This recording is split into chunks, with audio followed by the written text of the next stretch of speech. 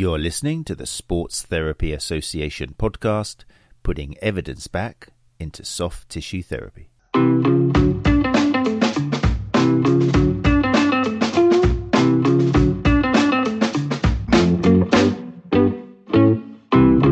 we're live.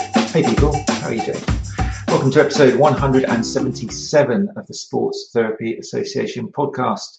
My name is Matt Phillips, creator of RunChatLive.com, and as always, this episode is being recorded live on Tuesday at 8 o'clock on the Sports Therapy Association YouTube channel and also on the Facebook page for those of you who prefer hanging out on Facebook.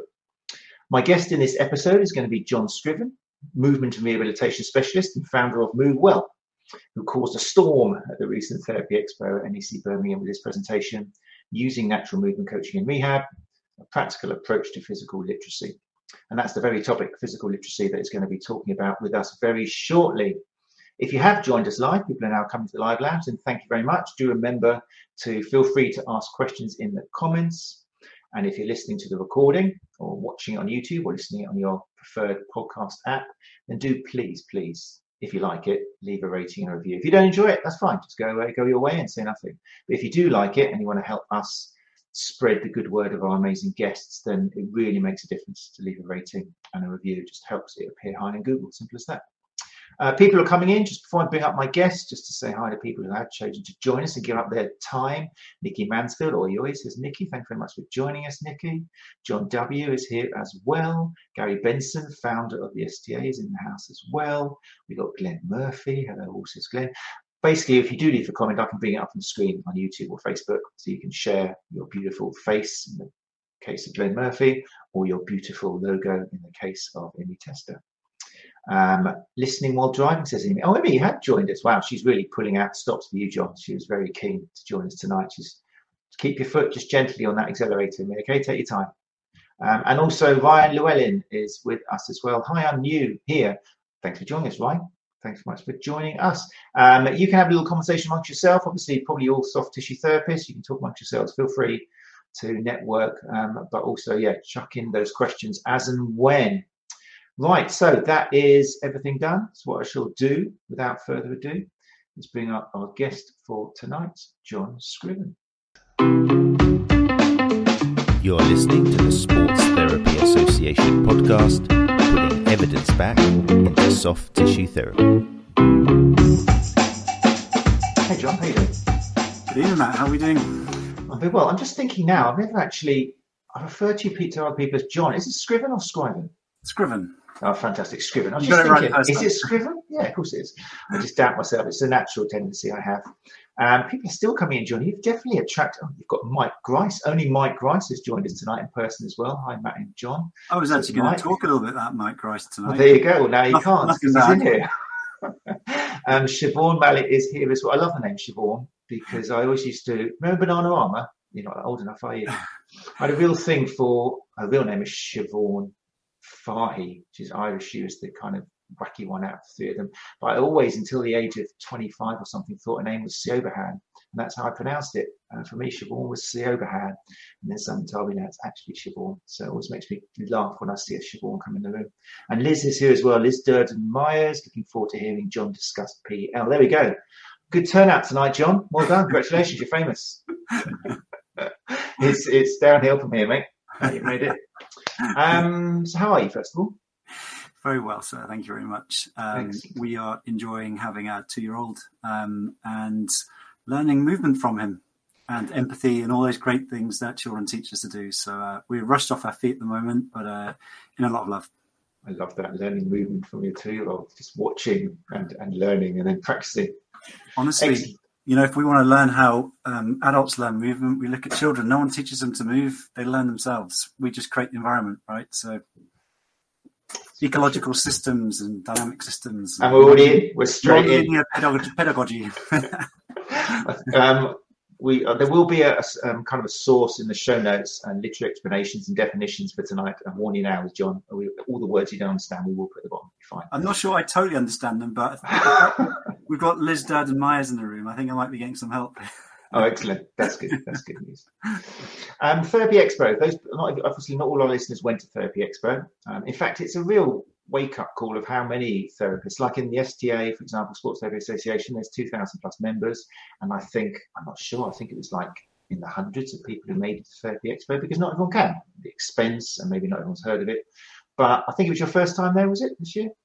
Yeah, first time and very enjoyable. I mean, I've spoken at a few conferences before in the area of physical preparation and strength conditioning, but not quite to the scale of Therapy Expo. I understand 4,000 individuals were there, and it was nice because as opposed to having typical lecture theatres, it was all open plan and people could come and walk out and join as they got interested and walked past. So it was nice. I really enjoyed that layout, and I think the shorter presentation served for maybe a better learning experience.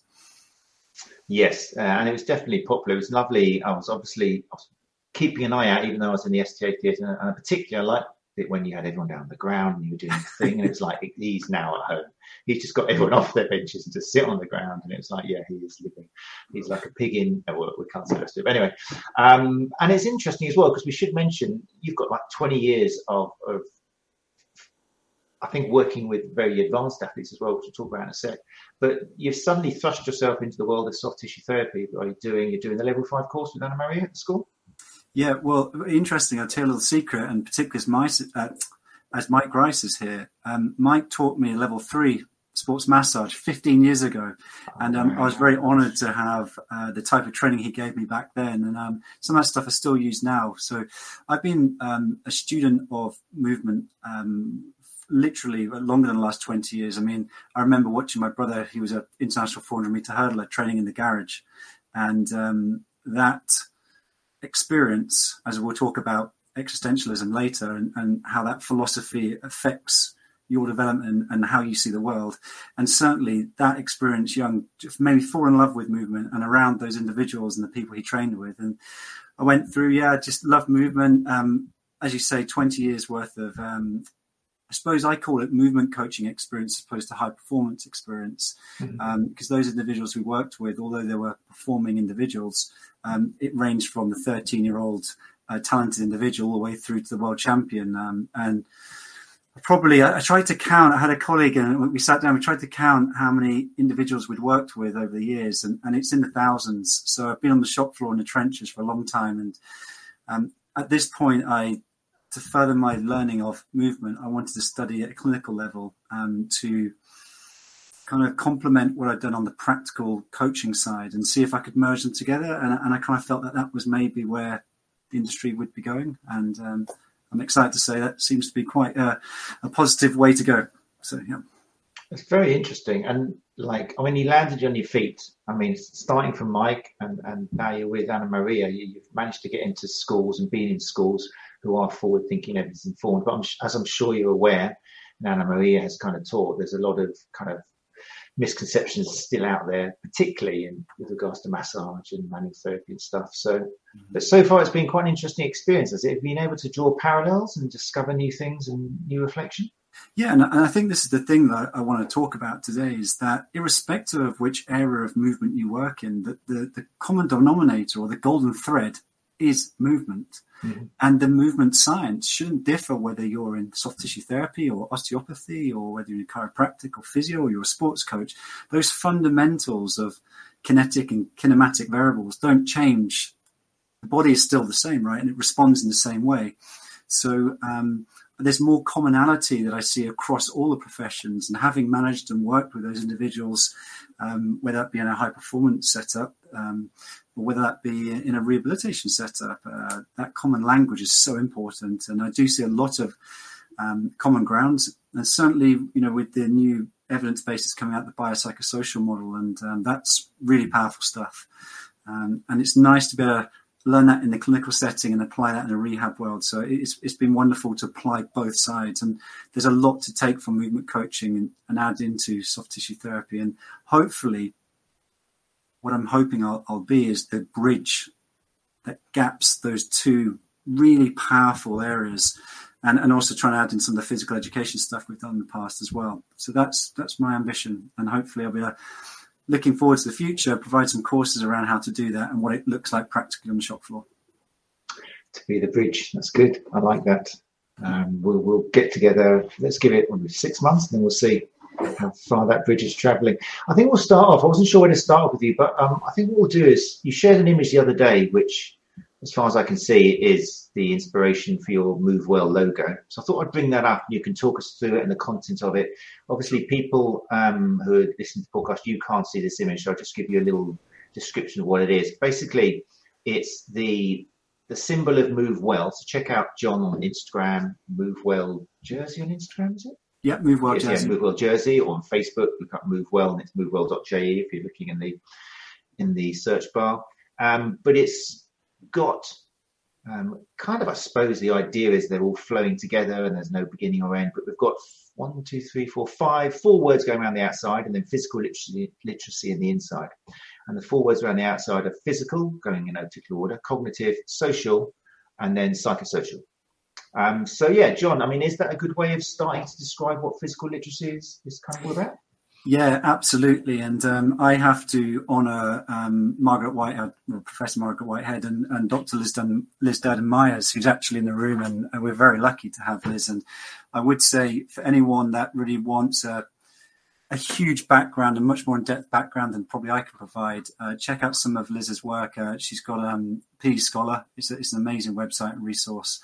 But yeah, effectively, what you see in front of you are the domains that essentially in the modern definition of physical literacy, which really was established in the mid-90s by Margaret Whitehead, looking at, I suppose this draws quite closely to the biopsychosocial model, this holistic approach to developing physical activity, and physical literacy is the underpinning constructs of what might encourage someone to be more physically active and take responsibility for physical activity for their whole life. So you have these 4 key areas, and fundamentally the psychological aspect is looking at the confidence and self-esteem, and does that person possess those aspects, and does the individuals that work with those individuals honor that and nurture those aspects? Because without being confident and self-motivated to move, the individual's not likely going to take that up for life, and they may not take up the exercises that you give them. As we know as therapists, you'll provide some exercises, and to get buy-in to that is really difficult. So we need to make sure that we nurture them to become more confident. And these are all interrelated and mutually dependent upon each other. So we have the confidence and the self-esteem aspect, which is the psychological piece. We have the physical competencies. So these are looking at the capacities and capabilities, and can they move well? Do they know how to well? And can they employ that in multiple different environments and situations? So we're not just talking here about, can I do a pull-up in the gym? It's looking at, can we apply, do we have the variability and adaptability to go out and apply our physicality and the skills of physicality into any situation? We also have a cognitive piece here, which looks at the knowledge and understanding. So does the person possess the appropriate knowledge and understanding to take responsibility for physical activity for life? And do they really understand why they're doing it? I don't know if anyone's looked at Atomic Habits by James Clear, and there's sort of 5 key principles to creating a habit. The first one, is it obvious why they need to do it? And the cognitive piece is really developing that understanding as to why they need to be doing it. And that's what gets buy-in. And last is an important social piece here. Do we have the social support structures to ensure that we are supported to do what we want to do and to develop, whether that be our training programs or our rehab programs, to make it easy in our life? And sometimes that might look like a supportive family member or a friend that you go and exercise with. So you have these interrelated domains. And taking this back to the philosophy of physical literacy, there's a philosophy called monism, and it talks about how the brain and body are connected. And this has roots back in Aristotelian physiology. Not physiology. Philosophy, apologies. And it says the brain and body are totally connected and have been working together for millennia to ensure that we nurture the brain and the body together, and that it's an integrated system. Whereas for a long time, and a lot of our work within physical activity and rehab has been dualistic, where we look at the brain and body as separate. We train body parts and we don't think about the brain. And for a long time, we felt that the brain was of a higher function than our body, and the brain came first. But we've realized now that our body and brain are completely connected, and one nourishes the other. And I want to talk about movement nourishment and how that nourishes our brain. Some neurologists think that the only reason why we have brains is for the development of complex adaptable movements. And that's why our brains have developed such powerful pieces. In fact, 80% of the neurons in our brain are in the cerebellum, which is really totally dedicated to complex movement tasks. So I don't know whether I've done a good job there of describing physical literacy, and Liz might... No, that's great. No, good job. Yeah. But just in a nutshell, we're talking about the confidence and self-motivation, the physical competence, the knowledge and understanding, and the social support that ensures that we are physically active and take responsibility for physical activity for the rest of our lives. Excellent. Right. Liz is saying thanks for the shout out. John, doing a fantastic job, John, and great to see PL shared across a fantastic network. Amazing. So there you go. Boss is saying you're doing all right so far, John. There's a few things which are going through my head at the moment. First of all, you mentioned biopsychosocial. I like the way this is clearly, it's not one or the other. The danger of the biopsychosocial, I think, where some problems have come is people are saying, oh, it's bio. No, it's not. It's psycho. No, it's social. And having that one word, people, that concept of flowing and, like you said, and not mutually dependent and stuff is lost. Whereas here, you're going back to the kind of yin yang thing, aren't you? It's kind of like all together, which I think is really important for therapists, because we do tend to take things at face value. What I'm wondering about is, because the biopsychosocial was never really used as a model for explaining pain. That was kind of as another quip which some people complain about. Do you think this has got a place with describing maybe factors involved with pain? Is there a link there between this and movement, or do you think that's a slippery road to go down? No, I think so, and I think this is a piece of work that Liz and I would like to look at: is how do we place this into the clinical context, and what are the what's the Venn diagram or the similarities? And there are a lot of similarities. I mean, if we look at the physical aspect of physical activity or the physical literacy diagram, we look at the bio aspect of Engel's model, we see a huge similarity there. The same with the psychological and the social piece. I think probably one of the key determinants here is that looking at the cognitive piece, the development of education and the pedagogy. How do we deliver that to young people or to individuals? That education fundamentally underpins a lot of this, because we have to know why we're doing it. And that's the bit with the biopsychosocial model that maybe is lacking slightly, is around education, the cognitive aspects to it. So although you could make an argument, within the psychology realm of the biopsychosocial model, it sits in there. So I think it nicely integrates, and I think both models are really useful. I think the biopsychosocial model probably has been a bit more placed in the prevalent literature recently around pain, and physical literacy is around physical activity. So I think both models are very useful, and I use both on a daily basis. I think it's being one of the advantages of being old, which now you know how old I am, is that I have seen progression from people talking about neuromatrix and that sort of stuff, and then kind of moving on to the BPS model, and then people going, oh, hold on, there's some problems with that as well. And it feels like now potentially physical literacy could become the next thing which people are talking about, and will hopefully help loads of people. I'm glad you mentioned the whole brain body division. I remember years ago when Twitter was good, Professor Mick Thacker kind of called me out, missed the conversation, and warned me about this thing called mereological fallacy. And I was like, that was before I'd even become aware that there was a mereological fallacy. And he went into it, and I was like, yeah, I do understand what he's talking about. And I looked it up, and it was back in the time when there was a problem between people thinking pain was in the head, because that's the kind of thing that Moseley and Butler kind of people were taking from it. And in fact, Moseley and Butler were probably guilty to a certain extent of giving that impression with some of the stories and things and games they play. But it seems like now, happily, we're moving away from that. We really are kind of looking at all of these systems working together, or maybe not, and just embracing the person and the ecosystem around them together. So it's a really helpful thing. Do you think there's any drawbacks of another system coming along and people maybe putting everything into it? Are you aware, or do you look for potential flaws in therapists adopting this and maybe missing the point a little bit? No, I think this is a natural evolution, personally. And certainly the biopsychosocial aspect, it's been around for a long time. I think it was out in the 60s, the biopsychosocial, right? So, it's been in the literature for a long, long time. Physical literacy is really building upon that and adding more domains into it. And I think it sits, when we look at physical literacy, it sits to serve a higher function, which the biopsychosocial model doesn't quite achieve. And this is the piece around human flourishing and the human embodied experience.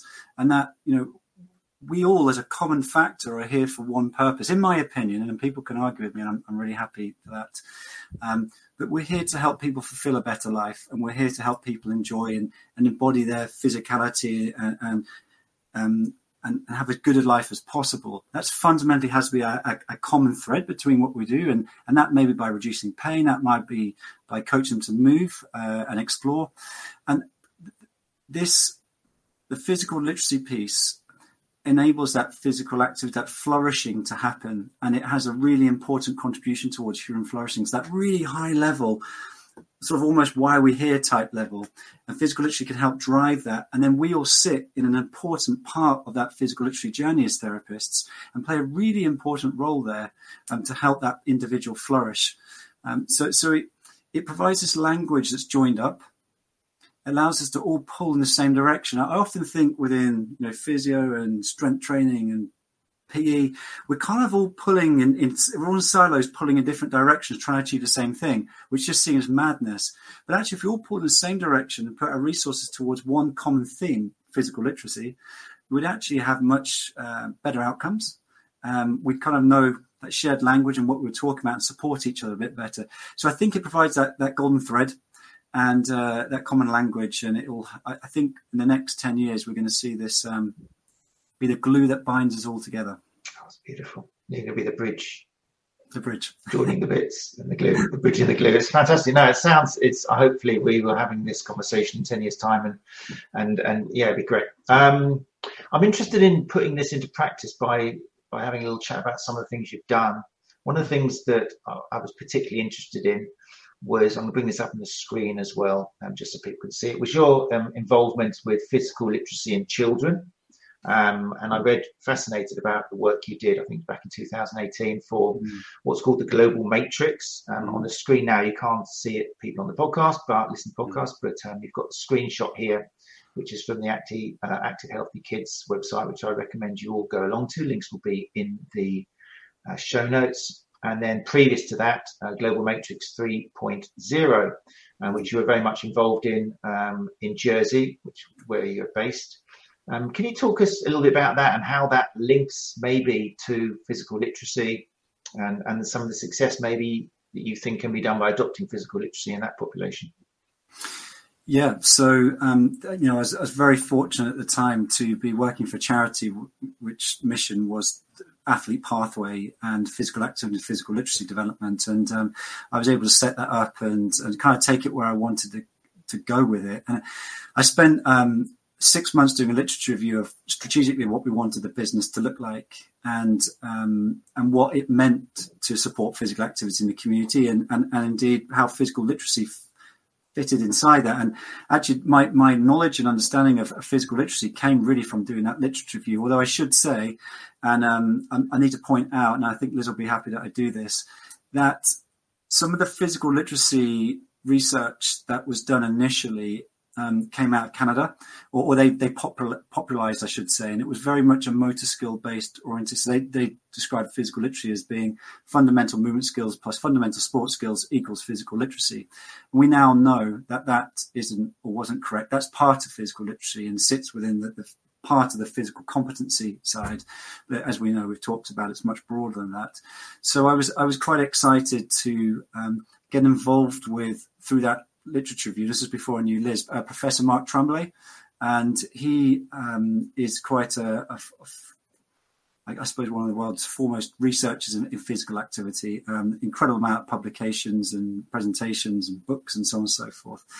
And they ran a monitoring tool, and probably now looking back, as a researcher, our thinking has changed.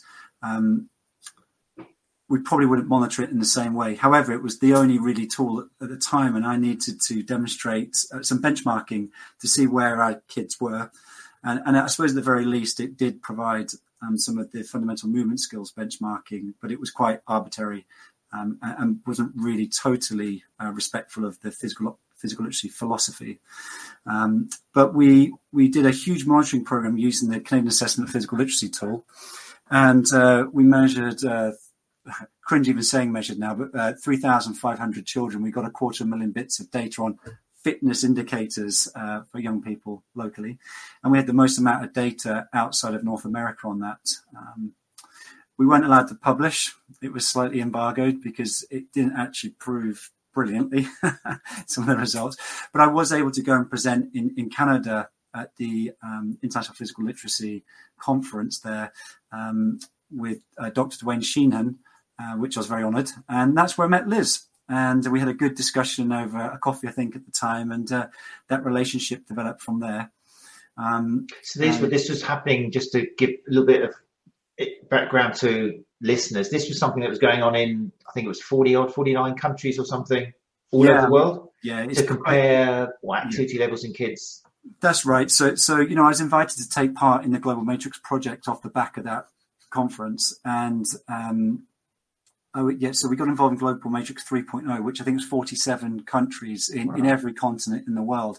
And the idea was to evaluate physical activity in young people, which physical literacy and motor skill was part of that.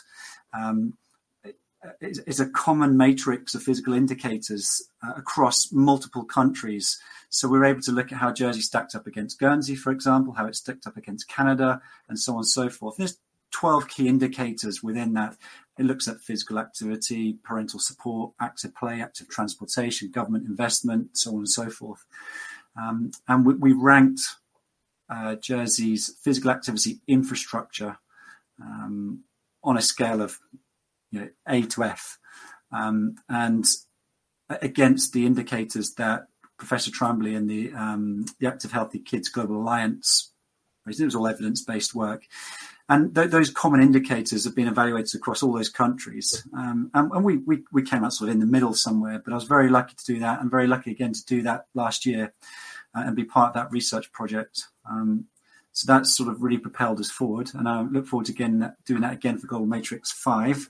But the nice thing about that is physical literacy now is part of that. And to really implement and affect change, making a difference at the grassroots level with children when they're in their formative stages, particularly around recognizing the philosophy of existentialism, that all our experiences or the ways we view the world are all based on our experiences. We want to provide really good experiences at that stage to really try and affect some of the movement illiteracy that we're seeing, the epidemic that's going with movement illiteracy at the adult stage. I was going to say, because that was the conclusion of the global report, wasn't it? That we are there is an epidemic going on with regards to illiteracy, and it came and it highlighted the reasons for it.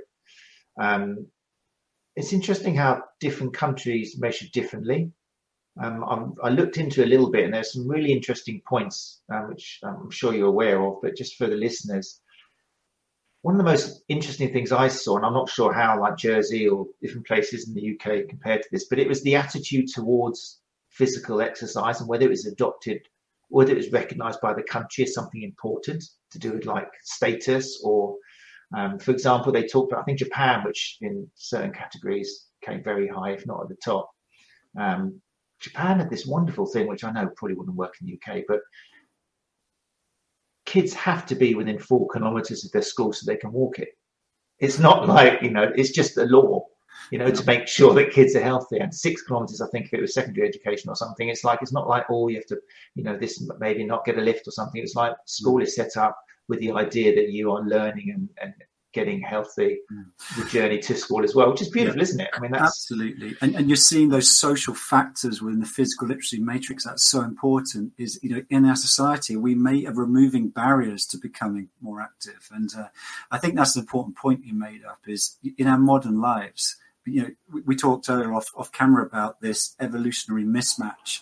Are we doing what we were designed to do? And commonly our ancestors would have walked reasonable distances during the day. They wouldn't have done the 1 hour binge in the gym after work. It would have been all day movement, and they would have walked up to 10 kilometers a day in some areas. So certainly trying to get back to really what our bodies were designed to do and load it in the ways that it was designed to do. So that's a great thing in Japan. I didn't know they had done that. That's cool.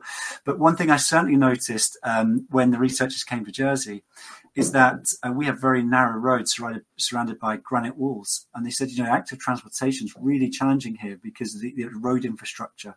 So removing some of those barriers, and we've put some cycle paths in through the valleys to make it safe, and active transportation has really started to take off here.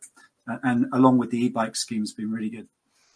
That's excellent. And I mean, I hate saying they've got to find the solutions because we never know who they are. But I think to a certain extent, I think government is one of the factors, isn't it? What the government are actually doing. And that's, I hate saying, people have to look after themselves as well. But there is a message that has to come from government, and then it'll be kind of picked up by the parents or the carers or the people who are bringing up the kids. And then the kids will see it and then create that whole kind of philosophy of, well, it's, this is part of life. You have to be active, because that seems to be what's being lost. No one's being pushed to do it. And it's becoming, if anything, you looked at weird if you walk somewhere. I remember in the States, I was over in Orange County for a while, and over there, everybody, it's an Orange County thing, you had some massive truck on wheels and you went everywhere. I remember I walked from the coast up to like a supermarket. It was probably like a 35-minute walk, and I got there and people say, how did you get here? And I was like, I walked. And they looked at me like, dummy fell out. It's like, you walked all the way here for half an hour? And that just, again, stressed the difference in society and expectations. And we can see to a certain extent, the obesity and the problems they've got, not in all Americans, but it's a massive problem over there just because they're just taught not to walk, not to exercise. But in this piece, Matt, is the fundamental answer to making the change that we want to see, whether it be in physical activity or whether it be that rehab. And I appreciate we've got lots of rehab individuals and therapists here that will be giving homework, exercise, and so on and so forth. If you build facilities, if you give handouts out to people, they will not do it, and they will not go to facilities. Some will, but generally they won't. And that's doomed to long-term failure because we haven't honoured the fundamental reasons why people would do it, which is motivation, confidence, knowledge, understanding, socially supported structures. It's like making a cake and just putting the icing on the top. That is, you haven't got all the fundamentals underneath. And this is why the work that Liz is doing within the physical education piece is so valuable, and where physical literacy is absolutely essential, irrespective of whether it's at child level or whether it's an adult level.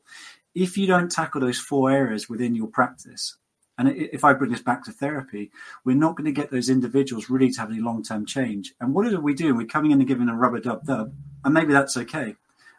Or are we actually trying to affect change in that individual and allow them to flourish as a human? And I would implore everyone to go away with that thought in their heads of how do we actually do that? Because that's really what, for me, honest way. That's what I'm trying to do every single session, and think about each one of those 4 elements. In my session structure, how am I doing each one of those? So, we were talking about some government stuff a couple of days ago about facilities in Jersey. If we just build a facility without the knowledge, understanding of why you need to access those facilities, they're almost useless. We have to invest in that educative piece, the physical literacy philosophy, and that will be the thread that supercharges or turbocharges our treatment. Excellent. I like the way you brought it back to the therapist now, because it's like if they've got this, whatever it is, 10 different factors, and they look at that before setting exercises for the patient, and they're going to cover much more ground. And I guess it forces you to actually have those important conversations, that subjective assessment, to find out what their home life is like, whether they are able to do this, whether they are sleeping well, and that sort of stuff, rather than just prescribing the 3 sets of 10 for this because the research paper said that's the thing with telefemoral pain. Yeah, I think there's an interesting piece now. Be careful what I say, because I've said this wrong a couple of times, but it's not just putting hands on and touching people. It's touching people without touching people as well. And I think for me, that's really important. How do we empower and how do we create autonomy in that individual to allow them to grow? And that's how we can affect some of these philosophical underpinnings of physical literacy that we know will green light the motivation and the outcomes. And that sort of rooted in this existentialism and phenomenology, I can never say that word very well, which ensures that people are motivated to take these programs forward that we're trying to give them, and allows them to flourish as an individual. You have to create autonomy. They can't just be passive in the treatment. They have to be active in the treatment. And my job is to facilitate that. I'm not a dictator or an operator. I'm a facilitator. And I try to create an environment that allows them to uncover kind of the movement that they've lost and re-engage with the motivation that they once had, and add the knowledge in. Because every child that I've ever seen, bar none, have loved running around. If I look at my toddler and his friends, you can't stop them moving. So everyone somewhere at some point was motivated without having to be motivated. It was intrinsic in them. That's still in people. We just have to learn the skill of coaching that out of them again. Create the environment to allow them to flourish rather than try and dictate it to them. And I think that that's absolutely essential for me. And that's part of, putting it in a different way, that philosophy of physical literacy. Right, putting it into practice. What are your top 5 ways for improving physical literacy? No, but give us maybe some examples. I don't know whether you maybe case histories or just from the top of your head of what therapists should be doing to try and approach a client who's come, maybe they're suffering from pain and they've looked for all the red flags and blah this and blah that, and they realize there's going to have to be some behavior change. What are some of the things they should be doing to try and make sure that this outcome happens because of, going down the physical literacy road? Well, the first one, the first practical one is about self-development of the practitioner. As I said earlier, the common denominator between everything that we do is movement, whether that's to move without pain, whether that's to get someone to pick up their child on the beach, or the grandfather to pick up the child and put. Have you seen that kettlebell advert where the grandfather puts the child on top of the Christmas tree? Right, Chris Tiley special, right. Copyrighted by Chris Tiley. Yeah, we need to put this on the chat or on underneath, because that's human flourishing, right? That's it. It's an embodied example. So practitioners like myself that maybe have not come into have a coaching background or movement background, I implore you to look into movement coaching, because ultimately, if the purpose is to get them off the couch and leave the room feeling better and fulfilling in their life, we need to start educating about what movement is and how that is naturally as well. So the first place would be to look into movement coaching and potentially natural movement coaching as well, which I'm quite a big fan of these days. So that would probably be my first area. And I don't know whether we should go down the road of talking about natural movement, Matt? Or... I think it's because when you say movement coaches, I know from experience and being there back in the day that to me that kind of gives me images of corrective exercise. You're supposed to move this way, keep the knee behind the toe, or make sure you do this. And it's like you're going to get lined up to do all of these squats in a certain way. But I'm presuming that natural movement coaches are like totally different than that, almost the other side of the coin, where it's embracing variety, you're expanding the variability that someone's got with their movement tool.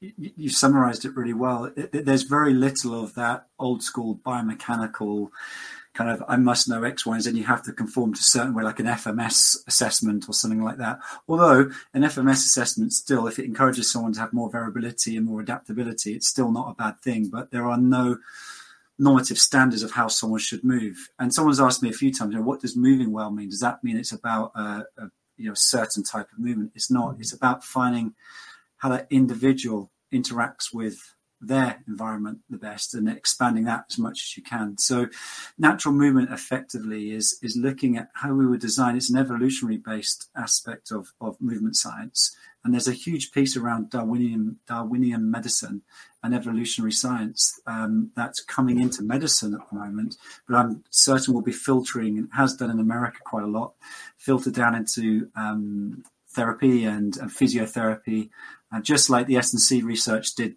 in the last 20 years into rehab, and we've seen that quite extensively. But the natural movement sort of differs from functional movement, which is what you quite eloquently described, because functional movement during the 2000s went berserk, right? So we had pretty crazy Mike Boyle and Paul Check and all those. I was NASM, and I remember just worshipping these two guys from California. And I still, Rodney Korn has progressed and evolved, and I still follow him. But they came over like these Terminators. Yeah, Gary Gray and Gray Cook. Yeah, the whole thing.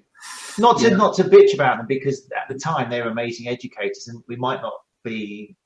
I mean, maybe it's part of the natural movement to get where we are today, to maybe swing the pendulum a bit too far the other way with optimal alignment. But yeah, we have to move on from that. It was definitely a step forward from the bodybuilding approach, which is total joint isolatory work, into more compound multi-joint approaches. But in that in itself, they're still not very natural. I mean, if you compare natural movement as an example to, say, we're looking at balance, to functional training, the old days functional training might look like standing on one leg, holding something on a Boso ball, and we know that some of the research has debunked that in terms of its effect from a functional perspective, but maybe from a neurological perspective, there's still some arguments for that. But from a natural movement perspective, that might be balancing on a beam, for example, or on an uneven surface, carrying something. So natural movement, the difference is it's not functional, it's practical. And there's a big difference between that. The functional piece kind of carried across from the S&C and the physio training world, where we were sort of isolating movement patterns or integrating movement patterns in an isolated form. Natural movement training is integrated, a holistic movement approach that's practical. For example, I mean, when I was learning this, I was always the guy, I could do 10 loaded pull-ups quite comfortably on a fixed set angle bar in the gym. I was gym fit, and I remember Owen Lacour, who's the founder of MoveNat, he said, "John, you are very strong, well done, but you are useless." And I said, "What do you mean? I can do 10 pull-ups with 20% of my body weight. I feel quite strong." He goes, "Brilliant! You can do it in a gym on a bar." He said, "There is branch, climb." I just couldn't get up, and he just, small go, boom, boom, boom, really efficient. And that's kind of the key thing. It's a practical, efficient, adaptable movement system that is evolutionary focused, or lens borrows from evolutionary science with a developmental sequencing approach. So it references and honors how we learn to move as children. And some of that is about the patterns of movement, and some of that is about play and ecological systems, about how we make the environment to reclaim movement as opposed to dictate movement. So that might, another example might be in functional training, we look at developing mobility by like banded ankle distractions or knee to wall ankle mobility drill. In natural movement, that might be ground resting positions. And we see that reference in how children sit on the ground, or how we might see tribal individuals resting. So we still get the same functional outcome, but we also get the practical movement skill of resting on the ground, for example, or balancing on that beam. And interestingly, natural movement training has important functional outcomes, but you might find that functional training doesn't have practical outcomes. And that's the key difference, the practicality and the adaptability and the variability and the mechanical transduction that comes with that type of training. I can see that. And I guess even if you're training for a sport-specific activity, there's probably less limitations from what I'm understanding from natural movement training, because you'll be covering all those bases which are going to happen on the pitch, as opposed to maybe functional training, which takes away a lot of the ecosystem around you, which is happening during sport. You might be able to do the single leg squat or something and not move your knee, but that's not going to happen in sport. So I guess, and you've said this, you've worked with all populations, haven't you? You mentioned before you've worked with world champions and things. So I think that's important as well. Physical literacy isn't just for people who are maybe, it makes it sound like if they're physically literate, then they can hardly move at all, or they've had some systemic disease, but you can get an athlete who needs training in this as well, I guess, yeah? Yeah. When we look at movement habits as 21st century humans, they're bizarre. We compartmentalize activities. So we think about, I do this in a gym, or I do this on a bike, or I do this on the road, on tarmac, or whatever it is. And I think about when I train, well, I'm training my legs, or I'm training cardiovascular function, or I'm training for vertical press, for example. And that compartmentalized, that specialized form of movement really restricts our focus, and it's not holistic in its approach. So when I was working with athletes, you have these guys that are masters of specialisms. You don't actually need to power that up anymore. What they're lacking is the base of the triangle. And what we found over a long time, if we powered them up anymore, typically most individuals are very strong or overused in sagittal plane extension, right? So we typically see lower back stuff, we typically see hamstring strains, and we train it. Like, say, right, this is mental, right? Say you brought a child into the room, or you brought a totally uneducated person about sport or an alien. You said, right, watch that rugby game. How would you train them? They're not going to go, wait, we're going to go into the gym and put a barbell on the back and do a heavy back squat. I mean, just look at the movement, forget the sport. We're biased. We're totally biased to think what it should look like. We should strip that back and just write down the movements that happen in a game of rugby or athletics. So look at the speed of movement, the amplitude, the direction, the environmental considerations, the contextual factors. Yeah, the chaos, as Andrew Jackson would say. Yeah, absolutely right. And when I was training these guys, if you think about rowers or judokas or whoever it was, they were great at judo movement, but they were terrible at other movement. But what we don't realize is that they've trained. Think about the development of a vocabulary. You know, we start with letters, then we go into words, and we go into sentences and paragraphs and stories. They've started at the other end with a story, very specialized, and tried to layer on and layer on and layer on a very small bandwidth of movement. Like, think of it, the roots of a tree. Very narrow roots, and they've tried to build the tree as high as possible, but the tree becomes very wobbly, and what happens, the tree eventually falls over. What we need to do is expand the roots of the tree, because the wider the roots of the tree, the stuff you don't see in sport, the stuff that you do see above the ground of the tree's roots, the trunk will be thicker, and the branches, because of that, will be much wider, and it allows us to have more movement options, more choices. Whether that be for an elite athlete having more choices, more decisions, more cool shots, get into different positions they might not be able to get into, or that just be the person that's trying to rehab from the injury, having more options to go out and be more physically active to get that important mechanotherapy that they need, because those joints and ligaments and tendons need those different types of shears and pulling and pushing and compression and extension that we don't get by simply just doing one-dimensional work in the gym, whether that be one-legged squats on a Boso ball or anything like that. Is an important part. It can be an important part of training, but it's a very small, narrow focus.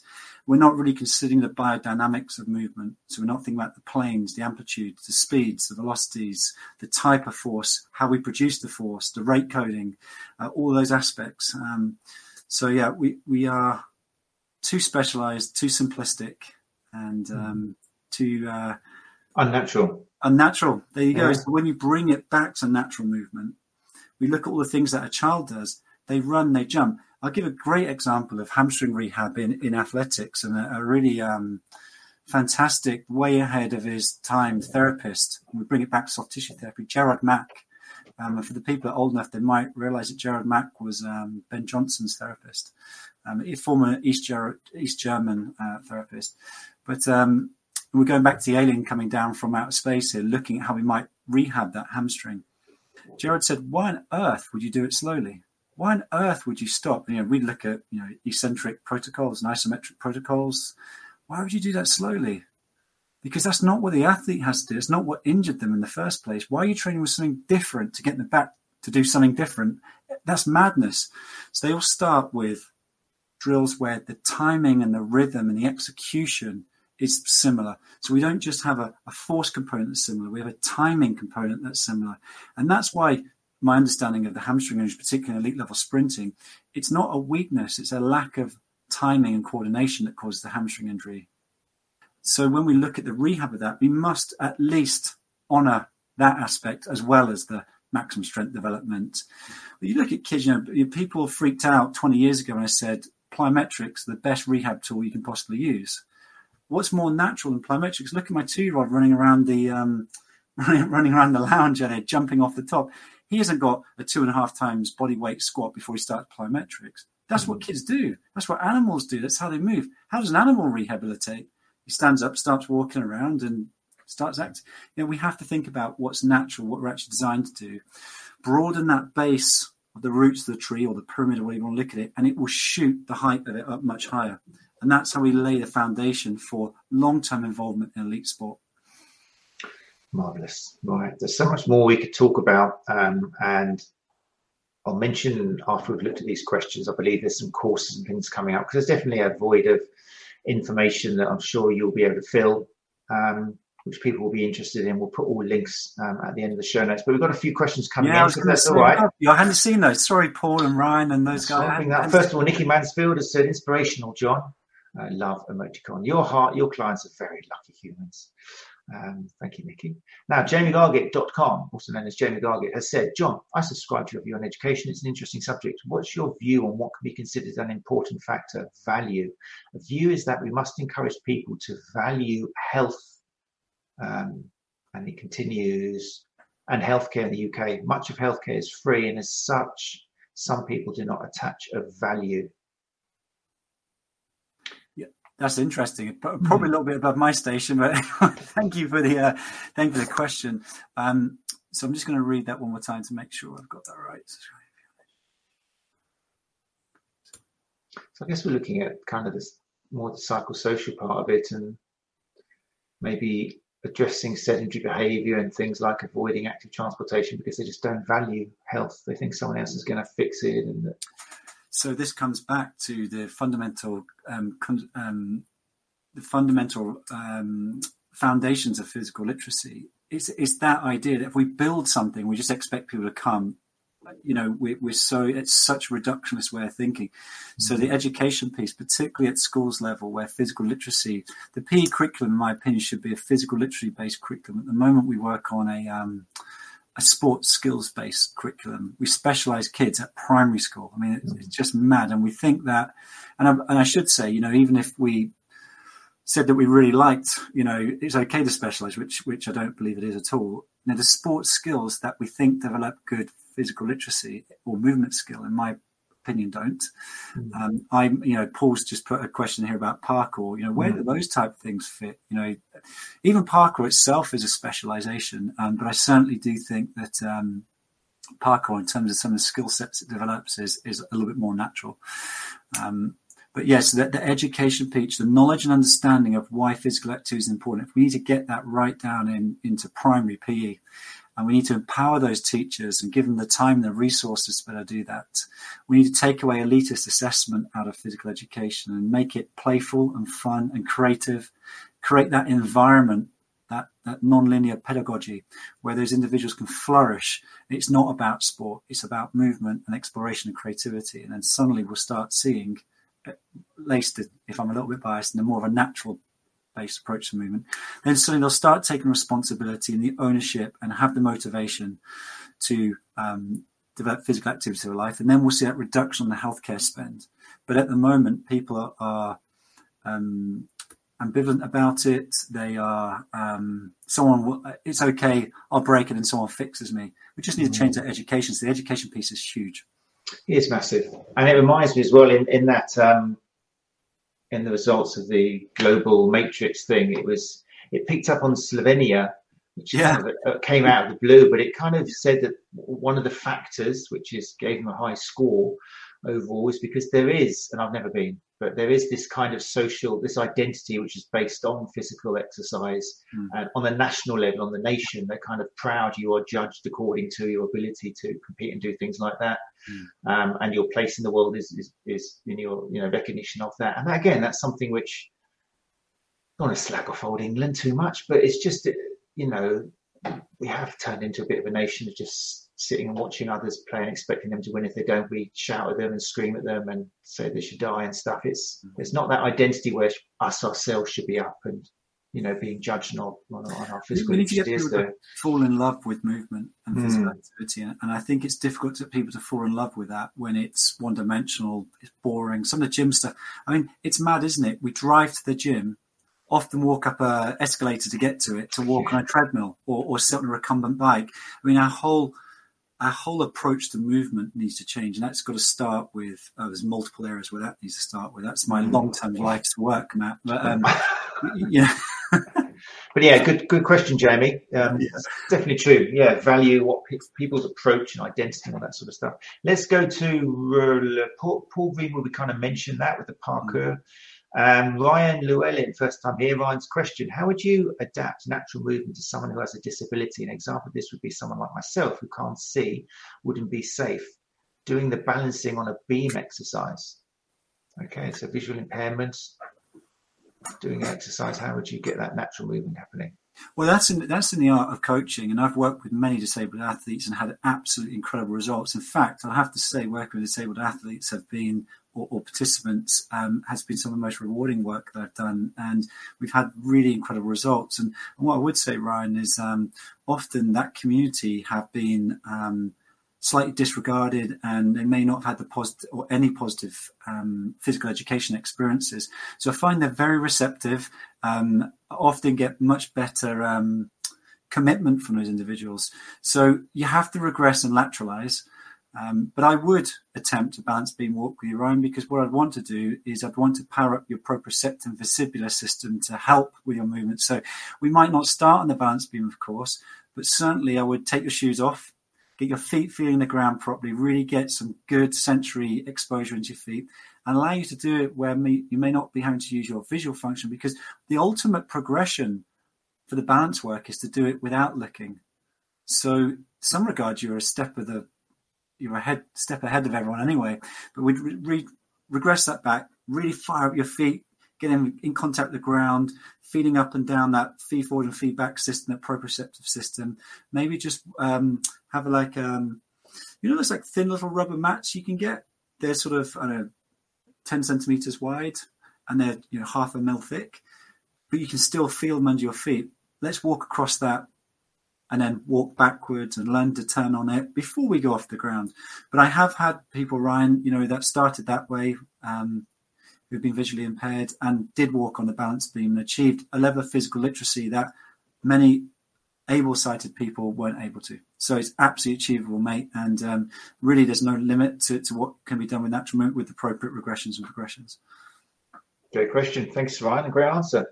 Right, look, we're getting close to 9 o'clock. So we've got a lot of hungry therapists out there and people listening to the podcast. First of all, literature. Is there anything you'd recommend if people are interested in diving into this topic and reading up about it? Anything particularly you recommend? Someone who's studied as much as you? Yeah, so Liz Meyer's work, please guys check out that. She's really taking it on and being the shining torch, the light of physical literacy. The way that she verbalizes it and can speak to that is way better than I can. So I would encourage everyone to get this book. And this is Liz's company, Scholarly. I don't work for Scholarly. I have no kickbacks. It's just really, I have to say that any of the mentors that I've had, and I've had many, Liz has been really, really important. I still consider I am an absolute beginner compared to Liz. So this book here, Scholarly, the Physical Literacy, it's a guide for educators, but it works for coaches, and it can summarize really more eloquently than I've put across physical literacy. So modest. I'm going to get you and Liz on the show together. We'll have a battle out. Well, that would be nice because probably actually... I say that, Liz, like you want to come on the show, but I'm going to try. She will. Try and get you on the show. She will. But I think that's the making it practical is really probably the area that I specialize, particularly on the physical competency side. So the more philosophical aspects to it, Liz would be able to fill that in and really contextualize that from that perspective in simple language. So that would be good. Calvin Giles, I would check out Movement Dynamics by Calvin Giles. He's another one of my mentors, and he's been gold for the last probably 15 years, guiding me through a physical education. Well, his approach comes from the 1950s physical education curriculum, which he embedded within the Australian athlete development pathway. So that's really cool. It's had a lot of work on that. So check out Movement. We'll make sure these links go into the show notes, just in case you're listening and trying to write them furiously down. Newsflash here, Liz says she's in. I'm just going to take a screenshot of that. Nice, there we go. Nice. I'm in. That's fine. That's legal binding contract. This is exciting. We're going to make a big movement about movement here. This is brilliant. You've got some heavy hitters on this, Matt. The other one I would guys check out is Ido Portal, movement coach, Erwan Lacour, for the MoveNat system. There's a lot of really good free stuff within that, so check that out. And have a go at exploring natural movement yourselves, because actually everyone can do it. It's inclusive, which is a fundamental part of physical literacy. And there isn't an element that I don't think I've ever been able to not teach anyone through it. So please check that out. That brings me a nice segue onto anyone can do it, but they need the coach with the skills to be able to give them that confidence, get that behaviour change, and that's where do you know what, Matt? I agree with that. But natural movement is within everyone. You can do more than you think you can do. And remember, working with someone with an injury is just movement training around an injury. It's not anything different. And this is sort of my big bugbear. Someone's injured, so they need to stop, and we need to lie down and do hamstring curls. It's just madness. You don't need to do that. I wouldn't say I wouldn't do that full stop, but I'd certainly encourage it as a broader piece of physical literacy and get them to have fun and explore. So I'd encourage people to get out, get into nature, into natural spaces where you're designed to be, and just go and explore and play and see how it makes you feel. And have a go at crawling, because you can do it. You just need to remind yourself. Have a go at transitioning from up to down, and maybe climb over a fallen tree branch, or if there's something there, play. And play is as natural to natural movement training as it is to children, and it's a fundamental piece of that. So I'd encourage you to do that. But yes, if we're looking at it from maybe a rehabilitation perspective, it might be worth working with a movement coach or a therapist trained in movement coaching, which segues me onto an element here, which I'm getting better at doing. There will be some educational resources for rehabilitation specialists, be that chiropractors, physios, osteopaths, soft tissue therapists, massage therapists, about how to integrate natural movement training safely in a physical literacy underpinned way, or honouring physical literacy research, and how to operationalise that within your practice. And that's hopefully, there's going to be a webinar, I think, in February with Anna Maria and the ST School. And then I'm working on a wider movement coaching qualification, which would be a much bigger approach, and sort of really applying the 20 years worth of learning I've put in, and what's the word? Sort of making that dovetail with rehab. Fantastic. And there'll be stuff coming out, 2024, we seeing that maybe start to materialise? Yes, so the webinar is definitely sort of in early 2024. Excellent. And then the movement courses, I don't know, I'm still writing it, as you can imagine. I'm trying to boil it right down. With the 2-year-old, good luck with that. Yeah, so maybe 2027, people, keep an eye out, we'll get you back. No, fantastic. And if people want to connect with you and watch what you're up to, you are on Instagram, Move Well Jersey. Yep. And also on Facebook. Mm-hmm. Is either or, depending on people's flavour, or? Both's fine. You can check out the website, movewell.je. So we're in Jersey, not in the UK, so www.movewell.je. My contact details on it. Just drop me a message. I'm always happy to chat shop with people, and that would be more than happy to do. And I think the key thing here is that I sort of trying to bring not just the theory of it. I'm not actually an academic, although I've done academic training. You know, Liz and those guys, the academics. I'm a real blood and guts shop floor practitioner, and to make this operational, what does it actually look like, and how do we set up a session, a soft tissue session or coaching session? How do we combine those together to make it really practical in a very simple way? So that's kind of what I bring to the conversations and the mentorship that I provide practitioners. Fantastic. Paul Greenwood has added in the comments here, learned so much from working with John. Great guy. It's kind, Paul. Thank you. Paul and I worked together for a couple of years at the Sport Foundation. Fantastic. And just to give a shout out as well again to Active Healthy Kids website, which is activehealthykids.org. Okay, I would have a little look through their therapists. Obviously, if you work with young adults or children, but again, all we've talked about tonight, we haven't really touched on this, but the principles can be put across any population, can't they? It's not something which is limited to old or young. Or humans are more similar than they are different. Clearly, their individual psychology and motivation concept is different, but actually the way their bodies move are more similar than they are different. And we just need to provide nutritious, variable, adaptable movement skills to them that reference how we were evolved as humans to move. And you just look at babies in the first year of life, and if that isn't the case, I defy anyone to try and argue against that, because it's just obvious. Very nice. Right, nutritious movement, I like that. That's good. I like that. Oh, right. Katie Bowman, guys, check out Katie Bowman, Movement DNA. Wow, there's a lot of good stuff in that book. She is on it. Right. So you're going to send me a little list of these, with links, and I'll make sure they go in the show notes, because there are about 4 or 5 there, which is great. brilliant information, as well as your own courses coming up. Okay, people, it's 9:05. So thanks, John, for giving up your time to join us. Really appreciate it.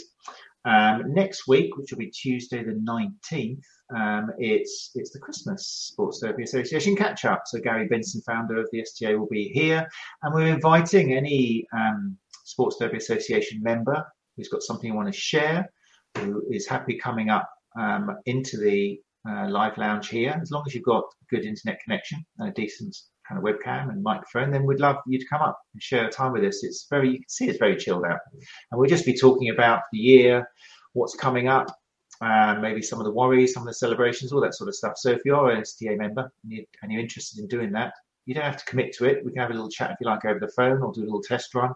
Then just email me, matt@thesta.co.uk, and we can chat about that. But for now, thanks again once more to John Scriven. Appreciate it. Thank you very much. And thanks to everyone who's joined us live, particularly it would seem to Liz Durden-Myers, guest to be. Thanks for joining us and taking the time to join us, Liz. I'm very, very honoured that you would give up your time to be here. And everyone else who comes along to join us live, because it does really make a difference. We really appreciate you giving up your time. It's what the show's all about. It's all about live. And we do record it, and we love people who listen to the podcast. But it all comes from that spontaneity, that natural process of talking rather than editing it afterwards. And we love natural, don't we, John? I'm very impressed. Thank you. All right, guys, take care of each other, and hopefully we'll see some of you for the next episode next Tuesday. Take care. You're listening to the Sports Therapy Association podcast, putting evidence back into soft tissue therapy.